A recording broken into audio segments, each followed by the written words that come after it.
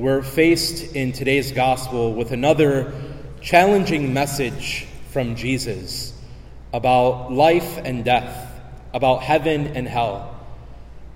And Jesus gives this parable, Jesus gives this story because he's very clear about what really matters in this life. He shows us the difference between this rich man and Lazarus, this poor man. This rich man who was clothed in very fine clothing and who loved to party and loved to feast every single day. And then this poor man, Lazarus. Lazarus was so poor that he literally sat at this rich man's gate, and this rich man had to pass him every single day.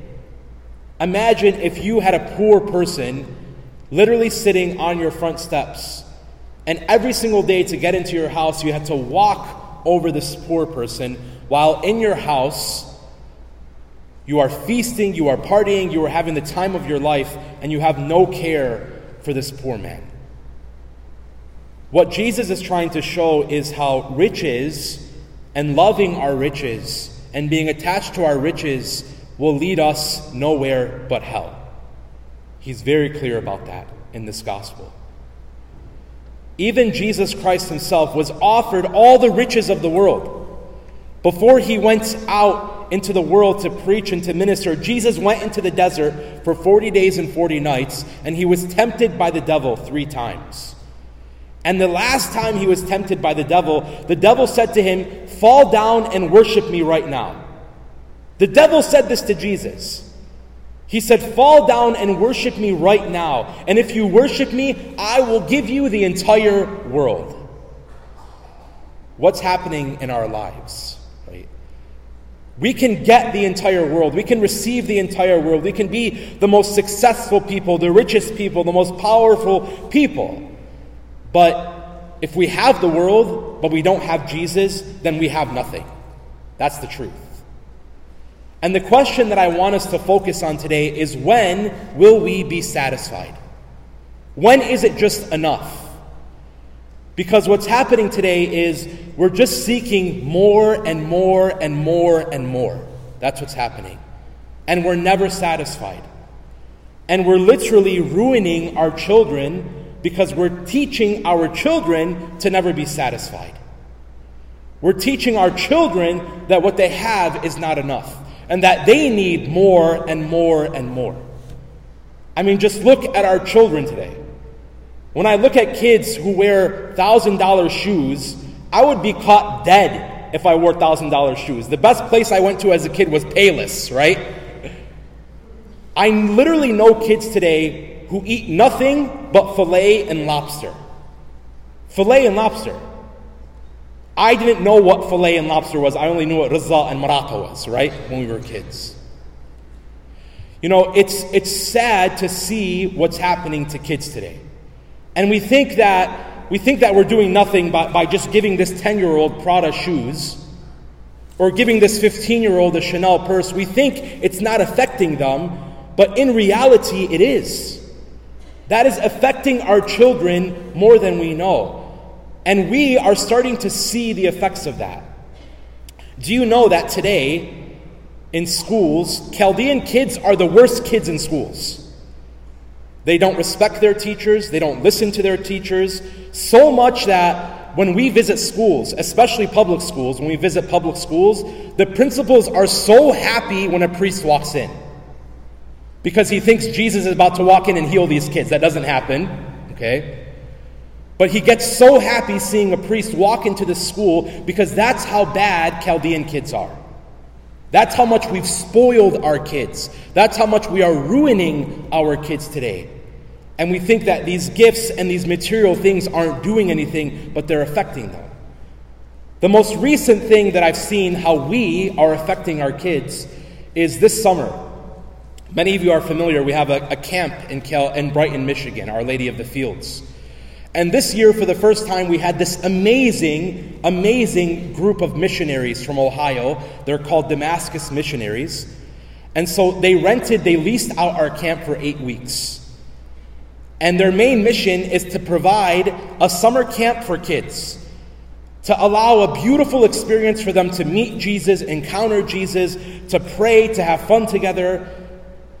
And so they opened 2 weeks specifically for Chaldean kids. Chaldeans couldn't fill it up, so they opened it up to everybody else.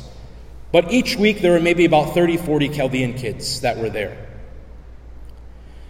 What was so sad was Chaldean kids were calling their parents and telling them they wanted to leave. Parents literally had to come and pick up their Chaldean kids because they couldn't sleep in a bunk bed, they couldn't shower in well water, and they couldn't handle camp food, okay?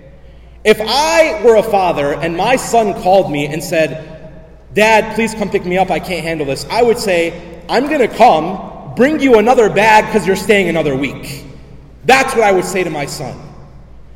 But today, Chaldean parents are too soft, and we're teaching our kids to be too soft, and we're spoiling our kids, and we're giving in to their desires and to their wants, and we're not teaching them what sacrifice, what love, what it means to just be satisfied.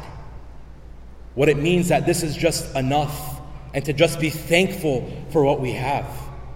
We are ruining our children. My brothers and sisters, when God created us,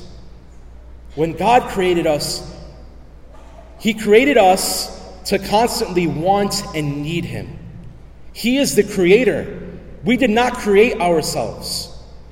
So that means, in my heart, I have a hole in my heart. I have a hole in my heart that only God can fill.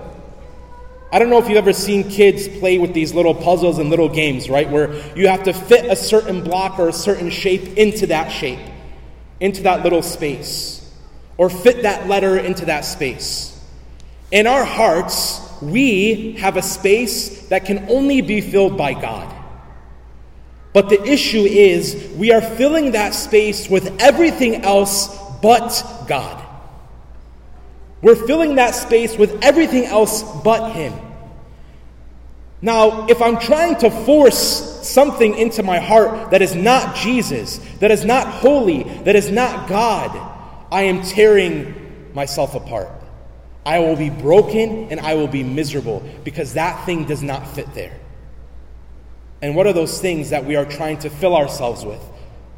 Porn, sex, alcohol, drugs, money, success, power, even our careers, constantly looking for that next position, that next, promotion. I'm filling that heart with those things because I think those things are going to make me happy, but they don't. When I try to fill my heart with those things, it only leaves me more miserable. And God is calling out to us and He's saying, I am the only one who can satisfy you. I am the only one who can fill you. All of our sins are rooted in this mistake. All of our sins are rooted in the mistake that we are seeking more, and we're trying to fill that more with the material world, with sin, and when I do that, I'm left empty. I'm not filling myself. I'm just ruining myself. I'm making myself more miserable. Only Jesus can fill us. Only Jesus can satisfy us. That's why we come to Mass. We come to Mass so that we can be filled by God. That's why you're here. That's why I come here. I'm blessed that every single day I get to receive the Eucharist, and you can have that opportunity too, because there's literally Mass every single day. But I am blessed, I'm grateful that every single day I can receive the Eucharist. And I love that I can receive the Eucharist every single day because nothing fills me the way that Jesus fills me. Nothing satisfies me the way that Jesus satisfies me. And until we experience that, until we encounter that, we will be completely miserable in this life. So how? How do you do that? Just come to Him. Just be with Him. Sit with Him. Come to Mass. Receive Him. Listen to Him. That's what the Lord wants for us. That's what He desires for us. What's so interesting about this gospel is at the end, the rich man is literally in a place like hell, okay? Because hell is for people that are living for themselves. Hell is for people that are living life just for themselves, just for the pleasure of this world. Now, if you paid attention to the gospel, it didn't say anything about this man's sin. It just said that he was rich, he wore fine linens, and he feasted sumptuously. It didn't say that he killed anyone. It didn't say that he stole anything. Because that kills me when people come to confession and they say, Abuna, I did this, and this, but Abuna, I didn't steal. I didn't kill anyone. I say, Alhamdulillah, thank God, right? You didn't kill anybody. And it kills me because we've equated hell, we've made hell equal just to murderers, rapists, bad, evil people. Father, I'm a good person. I'm a good person, so I'm good. I'm all set. This man seemed like a good man in the gospel. All it said was he was rich. But where did he go? To hell. Because he lived his life for himself. He lived his life seeking himself. Even to the point that when he was in hell, he was still thinking about himself. What does he say? He says, Father Abraham, send Lazarus to dip his finger in water and to dip that into my tongue. Even in hell, he was thinking about himself and thinking about pleasing himself. That's what hell is filled with. People who just seek pleasure and themselves. Now, to go further in the gospel, at the end he says, well, go warn my brothers. If you can't save me, if I'm here and I'm stuck, go warn my brothers. I have 5 brothers and I want you to warn them so that they don't end up here. How many warnings does God need to give us in order for us to wake up? COVID was a warning. That was a warning from God to wake up. I remember just a couple years ago, there was that condo complex that collapsed in Florida, and a bunch of people died. When I saw that, I was like, that's a warning from God. Look at what happened this week, if you paid attention to Hawaii. The fires that happened. I want you to look at the pictures of before and after. It literally looks like a movie about the end of the world. What happened in Hawaii is a warning. I just heard the most horrible news today of a Chaldean couple last night that got into an accident. Young Chaldean couple. The mother died, okay, and the father and his 2-year-old son are in critical condition. My brothers and sisters, that's a warning. When are we going to wake up? When are we going to smell the coffee and say, I need Jesus? When am I going to realize that the only thing that will satisfy me, the only thing that will fill me is Jesus? We come to this Mass because we need to be filled with Him. We need to be satisfied by Him and only Him.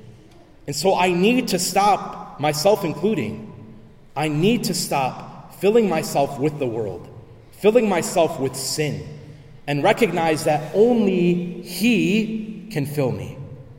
Only He can satisfy me. And I pray that in this Mass, I would wake up, you would wake up to recognize that reality and recognize that truth. I want to pray in this Mass for that family, for that mother who passed. I heard that she was also pregnant, for her and her child, and for that father and his son, that God would heal them and bring them back to full life. My brothers and sisters, God is constantly warning us. And He doesn't want us to come to Him out of fear. He wants us to come to Him out of love. He loves us. He wants us to love Him back. So let's allow Him in this Mass, in the Eucharist, to fill us and to love us in our misery, to love us in our sin, to love us in our brokenness, and to say, Jesus, today is the day that I will make you my everything, that I will allow you to fill me so that I can truly say that only you can satisfy me. Amen.